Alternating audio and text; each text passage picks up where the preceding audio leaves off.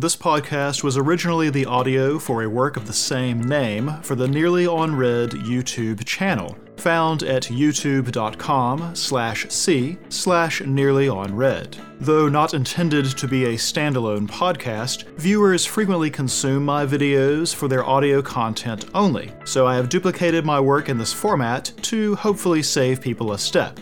A full list of content and platforms can be found at nearlyonred.com or the short link nearly.red, nearly.red. Enjoy! Hi guys, welcome to the Not Quite Daily Show, Episode 1. My name's Theta. Today we're going to be talking in great detail about Episode 1 of Made in Abyss. We'll also go over a little bit of the format I'm going to use for this season. Then we will do a thorough run-through of each scene, taking note of each of the little details that help move our story forward, and fill out our understanding of this world and the characters in it. There will be 9 scenes for today's episode. Finally, we will talk about the various goals and conflicts that are driving the story to this point, character introduction and progression, any elements of world building, and notable themes that are introduced or explored. Finally, we will talk about what to watch for in the episodes to come, and engage in a little mild speculation or interpretation. We'll fill these whiteboards up as we go, so let's go!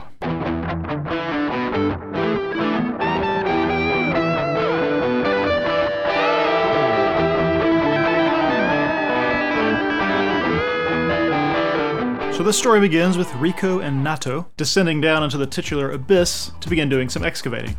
We get a nice first impression of each of their characters. Riko is excitable and ambitious and sort of full of wonder, whereas Nato seems a little more long-suffering. He's probably quite used to putting up with Riko's personality. We discover that they're out to collect things called relics, and that she, sometime in the past, swiped one called a star compass. She points out that it's supposed to guide the user toward the truth of the abyss, giving us our first clue that the abyss may be quite mysterious. And also that Riko might not be that big on following the rules.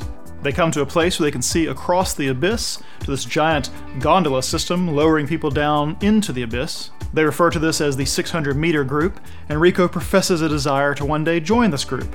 Now they are dressed in this sort of amusing expedition gear, like they're headed for an African safari or something, but they mention that the area they're going to has already been picked over, so this is clearly not them exploring some unknown area. There's mention of valuations for the day, so clearly some outside authority is assigning value to what they do, and we learn that some of these relics are clearly more valuable than others. They talk briefly about the star compass that Riko has swiped before, and she says it guides its user toward the truth of the abyss. Now, mentioning something like the star compass this early on, we know it's going to come back and be important. We learn these children are red whistles or wear red whistles, implying that whistles and their color denote something of rank and occupation.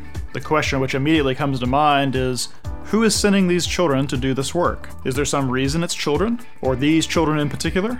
A lot of what this show seems to be about is the world of children as distinct from the world of adults. Children have their own little world and their own interpretation of the events going on around them, and they don't have the experience or perspective of the adults to help them make decisions or exercise caution. A first good example of this is the end of the scene, where the two notice that the birds are not chirping, and it's otherwise more quiet than normal. Now both adults and the audience will know that this means something is probably amiss, but the children simply think, oh, well this will make our day a little easier. The relationship between these two is pretty well encapsulated in just this clip.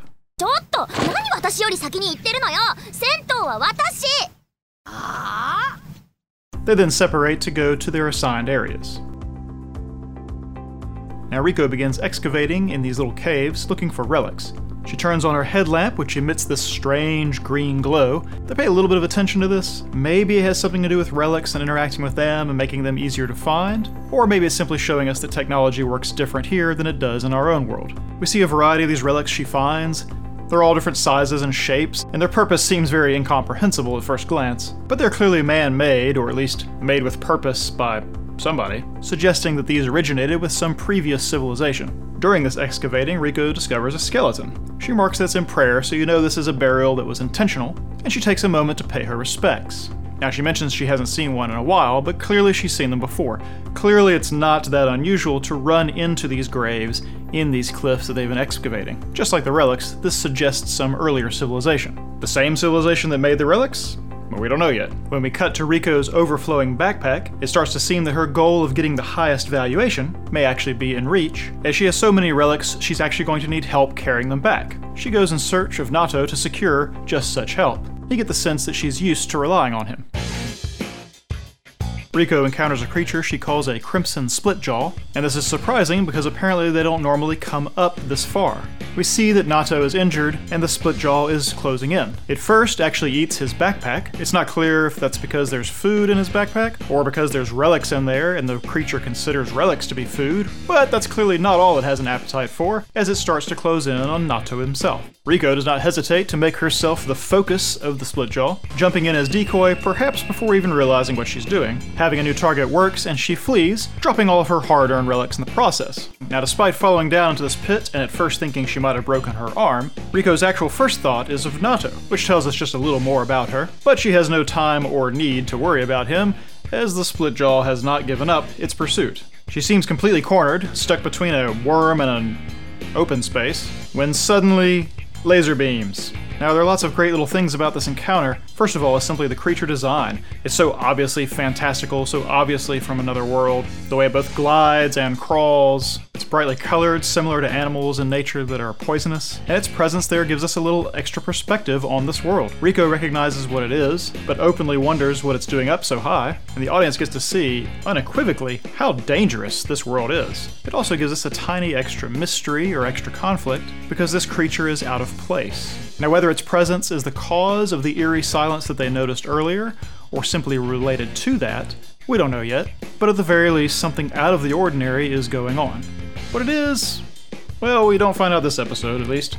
This scene also does great things for helping us understand Riko's character. She doesn't hesitate to put herself in danger for her friend's sake, but she does so in a very reckless manner. She tries to flee while still carrying all the relics that she needs help carrying in the first place, helping remind us that yes, she's just a child. Thinking things through may not be her forte. Anyway, she then goes to investigate the mysterious beam that saved her from her reckless behavior. Now, Riko traces the laser's path of destruction, remarks with wonder that it cut through the petrified forest, thus telling us that this is a petrified forest. Along the way, she stops and finds a pretty necklace in the middle of the path. Now, considering apparently this area is well picked over, it's probably a safe bet that that necklace dropped there very recently. Now, Riko just thinks it's a pretty trinket, but you and I know it's probably going to be a little more important to that at some point in the future. Now we get our first look at Reg, and it's clear that he's the one that fired the beam, because he's still holding the smoking gun, hand, he's smoking. But it actually takes Riko a moment to figure out that he's not human. He's obviously a good enough imitation of a human to fool her at first glance, but the texture of his skin at the very least was enough to give it away. Again, this whole scene kind of underscores Riko's fearlessness and general sort of inquisitiveness. She lets her sense of delight override her sense of caution. She is the rush in, think later type of person, but the scene ends with her sobering up a bit, wondering openly where the kid must have come from, and realizing that this is more than just the discovery of a new friend or a new toy. We end the scene with a shot purely for the audience, where we pan up to see the smoking canopy of a tree and a hole in the cliff directly opposite. Did Reg come from that hole? Did he shoot that tree? Was he perched in that tree when he made the shot at the Splitjaw? Did he fall from that tree? Is that why he's knocked out or otherwise unconscious? We don't know yet, but the audience was clearly supposed to see that shot. Traveling the ether back to you. Next we have this lovely, lovely soundtrack piece that accompanies a montage of Riko and Nato getting our robot friend back to town. Now I love this song immediately. I get a real sense of sort of a fantasy adventure beginning, of long journeys ahead or maybe even behind us, of a very mysterious world quite apart from the one I know, but it's also not upbeat, it's not a call to action kind of song. It's almost mournful or wistful, and the sparseness of the instrumental, I think, gives the whole thing a little sense of mystery. It's a fantastic soundtrack for giving us our first real look at the city of the Great Pit. As to the montage itself, Nato seems well recovered from his injury, and Riko begs for his help in carrying the robot back to town. Nato sort of begrudgingly, but kind of inevitably, agrees to help her, and it's clear that this new development has taken complete precedence over all the relics that Riko is trying to gather and trying to bring back. The original thing she wanted Nato's help carrying back to town. This helps us, the viewers, sort out exactly how she prioritizes her actual goals. Now, needing so much help carrying this and straining under the load once again helps remind us that these are children. They're weak, they're small, they're not equal to every task given to them. One of the sort of defining things of a world of children kind of storytelling is the limitations they face purely by being children. Now, there's this moment where they pass underneath this sort of witch-looking sentinel or something, and both of them get very apprehensive looks on their face. But later on, they find an old man with a cart and yet another strange creature, and they have no trouble asking him for a ride. It seems then that it's not adults that make them anxious, but maybe authority figures. They don't try to hide the fact they're carrying an unconscious robot boy from the old man, and it's not clear if this is because the idea of a robot boy is not that unusual in this world, or if the kids just lack caution in general, except as it relates to authority figures that may punish them. Anyway, we get a nice kind of lovely look at the city. It's all piled almost haphazardly up against the cliff that rings the abyss. The houses are mostly brick and cottagey, and all clearly show some age. This is not a brand new city. But despite the sort of venerable feel of the whole thing, there's lots of really obvious mechanical works, maybe newer developments, suggesting a city that's a mix of old and new. Finishing our trek through the city, the old man drops them off outside where they live. Riko and Nato are trying to rack their brain about how to sneak the robot inside when we meet the third member of our little group, Shiggy. He startles them at first, reminding us that they are up to something they might get in trouble for. But then they see that it's just him. Gee, thanks guys. Now, the whole fact that the plan to sneak the robot into the orphanage is not even discussed really helps us understand the characters and their mindset. There's no question that they would get in trouble for this, but there's also no question that they're going to do it. This is the sort of secret world of children. Things like a missing person case, or the consequences of carting around an unconscious person, don't occur to children. They just want to have fun, make new friends. To them, the antagonists aren't the authority figures in their life would put a stop to some of this behavior. As children, they don't see that as being protected, they see that as having their fun interrupted, and so they end up wanting to hide their activities from these authority figures. Encapsulating this whole idea as authority as antagonist is Director Buzzkill here, who is quite literally standing between them and their goal. Now, just the way they've designed this character, she doesn't need to do anything or even open her mouth for us to know that she is the stern governess type. When authors write about characters who can give looks that curdle milk, they're thinking of characters like her. Now, the director standing in the doorway sets up Shiggy to show us his first moment of characterization, and he does so by hatching the plot to get them past her. Specifically, a game of charades with a kid named Kiwi? Kiwi? Whatever. Who's an even younger child. Precocious enough to be reading some thick book on the veranda, but not actually old enough to form complete sentences or walk very well. But hey, plan works, they get the robot inside, and the day ends. It's worth mentioning, I think, that neither Shiggy nor Kiwi, we're gonna call him Kiwi, have to be talked into going along with this plan. Children are just natural co-conspirators with each other, especially in the face of a common enemy. This again reinforces our little theme of children versus the authority, secret world of children, this entire story that's happening underneath and separate from the normal day-to-day goings-on of the much larger city. The sun's coming up as we move into our next scene, so I guess the robot just stayed there overnight with no incident. We find Riko amongst a lot of other classmates in this sort of vertical classroom thing, while we're introduced to someone named Leader, who seems to be sort of the expedition guide or organizer. Now, I think it's interesting to point out that the children refer to these two adults as Director and Leader, with titles, not with names. Calling them by a title helps reiterate that they have some authority over you, that the two of you are not on the same level. Anyway, Leader is giving a bit of a debriefing of the previous day's excavations. We learn that the orphans we're familiar with, at least, are fairly new to this whole thing, and evidently they are a once-a-week, ongoing occurrence. Now, the director requests the floor in such a manner to let us know all our assumptions about her based on her character design were probably right, and you can tell that Leader has put up with her personality before. But he's tolerant of it, and she, perhaps, is the one that has the authority here. Now, the director is here to admonish children not to steal the relics or keep the relics for themselves, and reveals that they're an important source of income for the orphanage. She also reveals that this orphanage apparently belongs to some guild, and the implication with her whole line about your parents who fell nobly is that these are the orphaned children of members of this exploration, excavating guild who died while exploring the abyss, or excavating relics, or whatever it is exactly that the guild gets up to. Now, this is kind of messed up. So let me make sure I understand. These children live in this orphanage because their parents were members of a guild that did all these exploring and died in the process. And so you think a good idea is to also send the children down into this abyss? Okay. You know, I don't know who's going to end up having the moral high ground in this universe, but it seems like it won't be this guild. Suddenly, the children's anxiety towards authority figures doesn't seem unusual at all. Now I'm just spitballing here because nothing in the episode actually implies this, but if our director lady has had to watch several of her charges die in the process of doing the very thing that turned them into an orphan in the first place, how long would you have to do that before you stop trying to make new connections to new children? Especially if she has no control over the fact that the children have to do this. I think it would be understandable that you would retreat into being a sort of distant disciplinarian and not a mother figure or anything like that.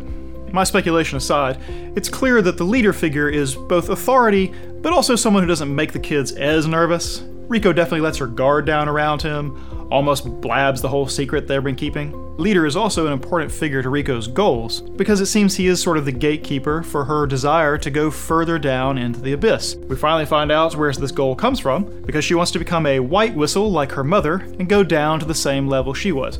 She wants to follow in her mother's footsteps. I get the real sense that Leader has given her this hurdle of getting the highest valuation because he knows she won't get it. It'll give her a more tangible goal that he knows she won't get, and this way he actually protects her. Because he states if she tries to go down as far as apparently her mother went, it would be all she could do just to extricate herself from that situation. Now, to back up slightly, the whole reason Leader calls her aside after class is to ask her about what happened to Nato the day before. It's clear that Leader didn't know that Riko had intervened to save Nato's life. Moments later, Nato and the gang come in, and the way he makes light of her being the one that saves his life suggests to me that he didn't know it either. But he's smiling for like the first time in the series, so I think he's appreciative, but maybe is too cool to show it. But this actually says a tremendous amount about Riko. She didn't take credit for saving his life? It means when she wanted his help carrying the robot back, she didn't bring up the fact that she just saved his life. She didn't need the credit. She didn't need him to feel indebted to her. She didn't try to cash in on her good deed. It's just something she did. It's who she is. This also means Nato didn't help her out of a sense of obligation. It's a very short little exchange here, but we come out of it knowing that these two are really good kids. I think the last thing I want to comment about here, I didn't bring up earlier in the very first scene, but evidently Riko has been punished before by being strung up naked, was mortified of the whole thing, but it comes up again in this scene from the lips of the director. Now, I don't know about you, but this doesn't seem like a normal way to punish children. I only bring it up now because there's going to be another oddity in the next scene that perhaps fills in the gaps a little bit about the kind of people running this orphanage. So after the classroom scene, Riko corrals her whole little group into her room, where the robot has apparently been chilling for a full day. She's determined to wake him up. More to the point, she's completely confident that she can. We have this brief moment where we're actually in Reg's point of view, hear his thoughts, see through his eyes, before he is rudely awakened. Giving him this big a jolt is just another example of Riko's recklessness, and while she's also very confident that they can wake him up, it seems their first attempts were to feed him coals or to try to cut him with things. So she's supremely confident without the know-how to back it up.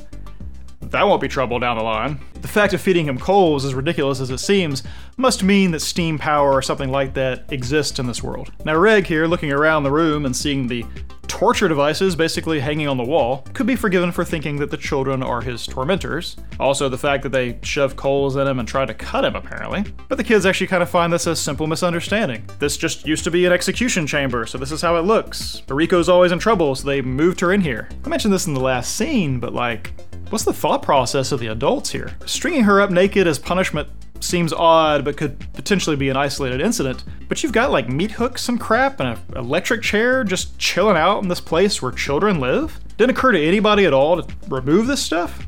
I mean, are these kids in an abusive situation? I mean, because kids don't know the difference. Kids implicitly trust the authorities put over them, and whatever they know of the world is normal to them. They wouldn't know if the behavior from the adults in their life is appropriate or not. They don't have the context. This is like the dark side of this whole secret world of children. Their experience of the world is so narrow, they're so vulnerable. Okay, sorry, I know I'm getting sidetracked. It may just be that that's the kind of world they live in. Just anytime there's gonna be a situation with children being mistreated or abused, I'm gonna get my ire up, so fair warning.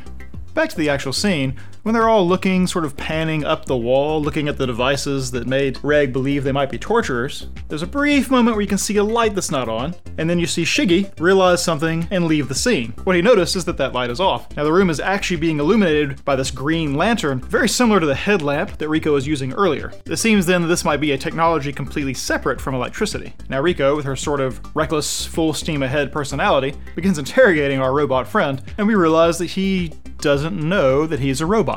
Now maybe he's never known, maybe he's been created very recently, maybe he's suffering amnesia as a result of the shock, as they suggest, or maybe as a result of whatever he did with the hand lasers. He clearly knows what robots are, he just didn't realize he was one. He doesn't know his name, he doesn't know where he is, but the interrogation doesn't get any further because Shiggy, resourceful little lad, has gone and discovered that electricity is out throughout the whole orphanage. Now, they all realize the finger's going to be pointed at them, thus reinforcing the history of misbehavior this whole little troop has. They try to hide our little robot, and sure enough, Leader comes knocking on Riko's door moments later. He correctly surmises from the get-up that Shiggy had something to do with it, so it's clear that Shiggy is not just quick-witted, he is going to be our tinkerer, sort of smart science guy. He clearly already has a history of doing this sort of thing. Now Reg may not realize he's a robot, but he certainly seems to remember how to be a robot. Or not. There's a fantastic bit of blocking in the way this whole scene is scripted, because Leader knows Riko is responsible for this, but can tell Shiggy is too, and he drags her off, not letting her go, and he's gonna go find Shiggy. This gives a very natural way for our robot friend to suddenly be both awake and alone. So we have this moment of introspection, where he looks at himself in a mirror and sort of wonders about himself and kind of examines himself, and wonders, fairly I would say, why he has a belly button, and then makes another discovery about his anatomy. The thing is, he knows to be embarrassed, but he also knows that there's a disconnect, like, why do I need this thing? When Riko busts in moments later and sort of asks him what he was doing, he blushes. He knows that the subject of his unexpected equipment and girls should elicit a sort of bashful response. We of course don't know what he is or where he came from yet, but clearly he's designed to be very much like a human, if he is not in fact a form of human, or originally was a human or something else. Now, he's gonna get a second go with the whole go-go gadget arm thing, and this time, in front of the girl, he nails it. Clearly, he just lacks the proper motivation. Then finally, Riko does us all a favor and bestows a name upon our robot friend, Reg, and explains it came from a pet dog. Now, Reg also knows enough to feel slighted by this, and it also tells him clearly where he stands with Riko. She sees him as kind of a new pet. If you think being friend-zoned is bad, try being dog-zoned. But, having stirred up trouble once again, Riko has no choice but to flee with her new pet friend robot guy, leading to our final scene. Riko takes Reg to watch the sunrise up over the city that we learned is named Orth. She may have just dog-zoned him, but this is a very human thing to do. This is how you treat another human being. And that's how she's acting towards him, robot or not. One of the things about children that plays in this whole world of children idea I keep talking about is that they're very accepting. They don't know enough to be suspicious, so they're not. Anyway, she shows him the abyss at the center of everything, and it's hard to tell if Reg recognizes it, has some tinkling of memory. It's hard to tell what he's feeling at all. Now here's sort of a summation of why we've gotten to this point, when Riko brings up her theory that Reg came from the abyss. That is to say that he originates from somewhere down below. She says she's never seen anything like him. It's clear she's so curious she's probably seen a lot of things. I think now we get to see at least some of her motivation for keeping Reg a secret from the adults and to herself. She has this goal to go deeper into the abyss, to follow in her mother's footsteps, to unlock the mystery of it, and she realizes that Reg is connected to that mystery. She realizes that he might hold some secret, some understanding, some key to getting to her other goal. Thus we actually get a new goal, which is unraveling the mystery of Reg. For the moment, this goal aligns with Riko's goals, and so the two will be allies for the immediate future. Riko's suggestion that he originates from the abyss also gives us our first callback to the name of the series, Made in Abyss. It seems like maybe it refers specifically to Reg, but I'm gonna go ahead and suggest it might have a much broader meaning entirely. The abyss is as huge and obvious a symbol as I've seen. It seems likely to me at this point that Made in Abyss refers to maybe all of the characters we've met so far. Every single person has had their life shaped by the abyss, their proximity to it, their activities in it, the things that have happened to people in the past. The existence of the abyss in some way has made them who they are, or made the circumstances which have produced them to this point. Now, what all the Abyss may stand for is something we get to have fun exploring through the whole series, because we don't have enough information to guess all the things it may or may not mean, and the ways it has or hasn't influenced events to this point. Now, the scene doesn't actually end here. There's a bit of a narration that comes in and gives us a lot of exposition about this little island and about the Abyss itself. The beginnings of the settlement here of Orth are at least 1900 years old. The Abyss is a kilometer across, but no one knows how far down it goes. The bottom's completely unexplored and mysterious, and for centuries it has been a lodestone to people who seek adventure, who seek mystery. It refers to the creatures that dwell in there as primeval. The relics are clearly incomprehensible to people. It seems highly likely that some ancient and advanced, but ultimately extinct civilization once lived in the Abyss, made use of the Abyss, did work in the Abyss, and who knows, we may find some remnant of that civilization has come down to the present day. We'll find out. It's part of the mystery. Orth, then, is really just kind of like a mining boom town that's grown up around it. It's just the mine hasn't run dry. There's still mystery, there's still relics, there's still things to be gained by going into the Abyss, despite the danger. I will say, even though I like all this information, I didn't much care for this little narration bit. This whole episode was so fantastic at giving us little details of the world just as it went along. It never stopped and spoke directly to us to give us information. Everything was so show don't tell. And then we end it with just this exposition dump. As much as I'm really impressed by this episode, by the series so far, this is a weak way to end your first episode. I feel like the Abyss and the circumstances are plenty mysterious enough. I don't need any more focus on that to draw me forward in the story. At this point, I'm more invested in our little characters, because they're invested in the mystery of it. Whatever, I'm nitpicking. Thus ends our little scene-by-scene walkthrough. Let me fill in our last board. Alright, so now that our walkthrough is over, I want to talk in broad terms over all the things that have been introduced over the course of this episode, and how it's going to shape things going forward. Now, goals and conflicts are really the two things that sort of move stories. Goals are basically about motivations, whereas conflicts are basically about circumstance. Conflicts often arise out of two different sets of goals that conflict with each other, but not all conflicts come about as a result of someone's specific goal. One of the most basic definitions for a story is someone wants something very badly and is having trouble getting it. That describes most stories, and it breaks down neatly into goals and conflicts. The goal is the thing the person wants. The conflicts are the things that keep them from getting to it. I bring all this up because goals are actually very important to a clear narrative. Characters having goals that the audience knows about gives us a clear sense of progress through the story. And each new chapter will either introduce new goals, meet the goals they've already set, advance them, regress them, or totally alter them. Seeing if and where goalposts move and how close characters get to them is basically how we measure progress in a story. The thing with goals also is sometimes you don't know all the goals. Sometimes you have trouble figuring out what someone's goal is. But just knowing they have a goal helps you understand how the story is moving. It gives you a mystery that you know you'll look forward to having unraveled. It'll help explain some of the events to that point, while you're watching someone's more clear pursuit of goals move the story in one direction. Anyway, we have minor little conflicts and goals throughout this episode, but what we have here is going forward.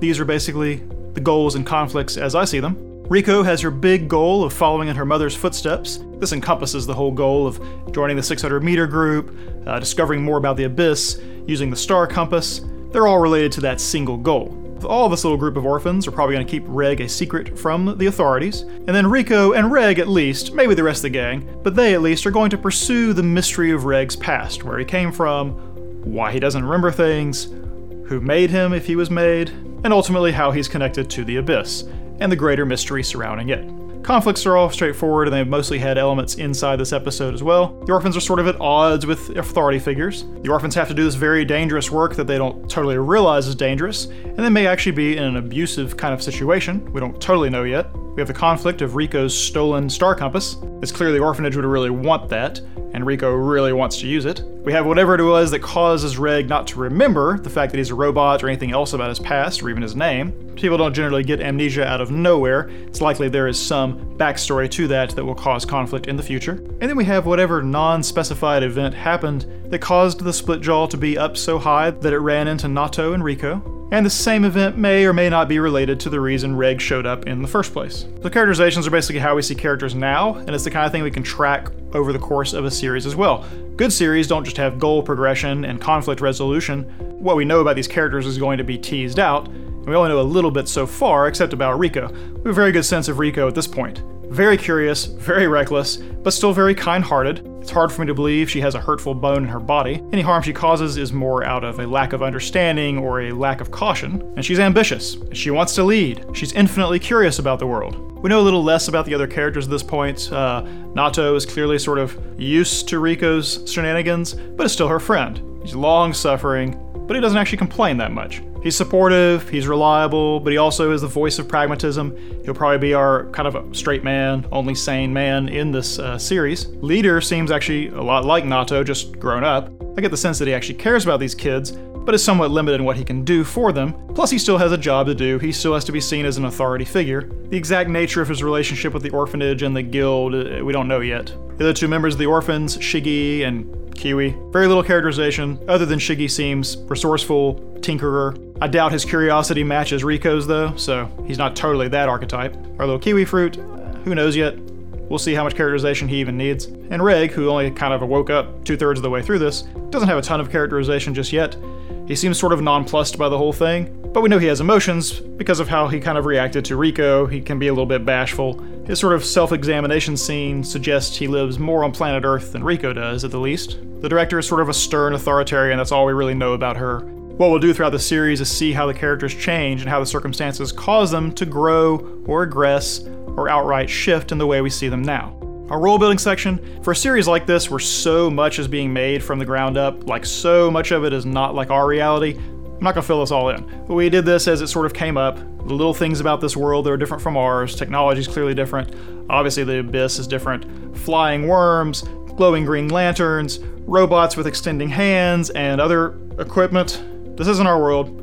It's doing a really good job of teasing out the world building a little bit instead of hitting us over the head with it. So it's going to be very fun to just kind of see that unwind. This is one of the great things about this kind of imaginative sort of storybook series, is it invites you to slowly but surely take little sips of this imaginative world. Finally, we come to theme. These are mostly up to interpretation. These are sort of the fledgling themes as I see them. Themes, unlike conflicts, unlike goals, they don't really get met or defeated or overcome. The themes are more like the outlines to a sketch.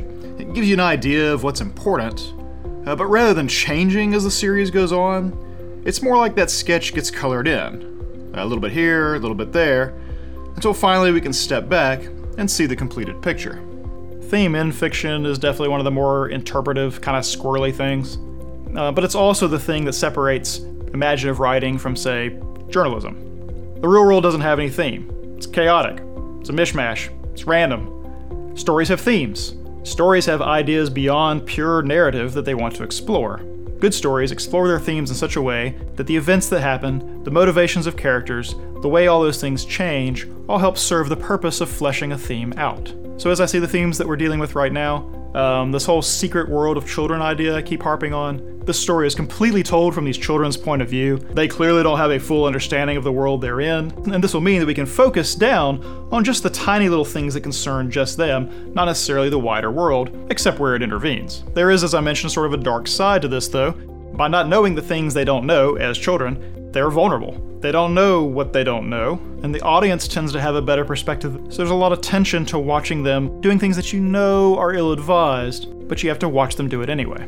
But there's a lot of upside to that, and it's related to another theme I think we'll see, which is the ever-loved power of friendship. The strength of bonds that are non-familial, non-romantic. Friendships are certainly going to grow, they're certainly going to be tested throughout the series. I think it'll definitely be a unifying theme to these characters' journey. They're also the theme of the Abyss and what it means.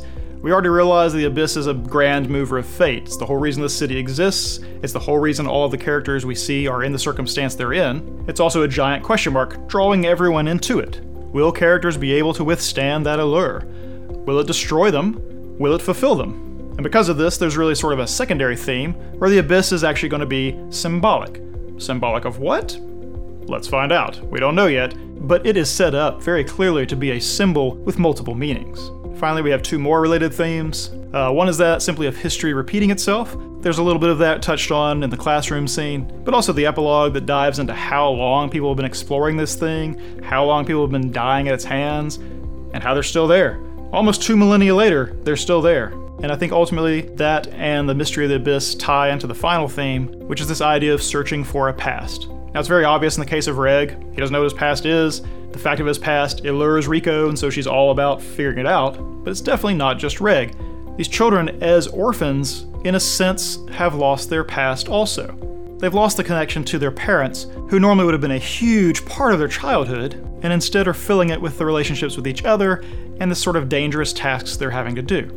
Now, I mentioned this during our montage scene here, but that song has a very distinct kind of longing for the past, wistful about the past, curious about the past feel to it.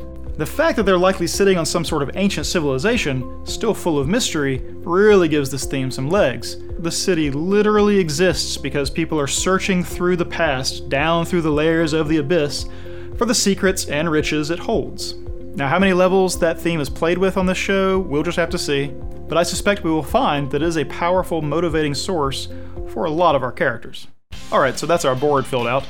The last thing I want to talk about is what we're going to watch for going forward.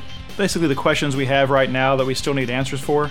There's still a lot about the world we don't quite know, how the city works, any kind of politics, power structures, guild rivalries, crime rates. There's all kinds of things we don't know yet, and they may not be important. We don't yet totally understand the situation with the orphanage, whether it is abusive the way it kind of seems, or if it's simply a terrible world and this is actually the best these kids can hope for. We don't really know anyone's backstory except a little bit about Riko. We don't know why leader or director are the way they are or do the things they do. We don't know how the other orphans got there or what their own story is. We don't know anything about what's driving anyone besides Riko and Reg. We don't yet know what was different about the day of the excavation. This caused the split jaw scene that caused Reg to show up, if those two things are related. We don't totally know the whistle color system and what that actually means, what those ranks really mean, how many there are, which ones are on top of others. We just know Red's the bottom. And of course, there are an incredible number of things about the Abyss we don't yet know, but that's obviously what the series is about. So we'll just sit back and let that sort of gradually unfurl. And the last thing I want to do, but just in brief, is a little mild speculation. It's kind of fun. I suspect that we will find there are people actually living down the Abyss. I suspect that there was, in fact, an ancient civilization. I suspect that they have some sort of connection to the present, either some little outpost that is still surviving, or sort of lost to time refugees that also live in Orth. I've already voiced this, but I suspect the children are in a slightly abusive sort of situation, and one of the tensions will be us watching them not realize that's the situation. I suspect we'll have a confusion of emotions between our characters. It's fantastic having Riko be maybe the only girl, but the clear leader of our group, but this is all I can hazard to guess at the moment. We don't have a lot of information yet. Alright, then that's basically it. This was much longer than a lot of these are going to be. I had a lot of concepts I want to talk about for the first time as far as how I'm doing this. And first episodes are simply going to be longer anyway. There's a lot more new information. Everything's new information. We're firmly in sort of the bewilderment phase for the series right now. Lots and lots of setup, not a whole lot of payoff just yet. Thank you very much for watching me yak at you. For however long I've been yakking at you. Till next time. Title music by Russell J. Crowe. Other music licensed from the artists at Audio Jungle. Script, performance, and editing by Theta. Theta is played by Redacted. Original video can be found at youtube.com/c/nearlyonred. And a full list of credits is available at nearlyonred.com. Until next time, thanks for everything.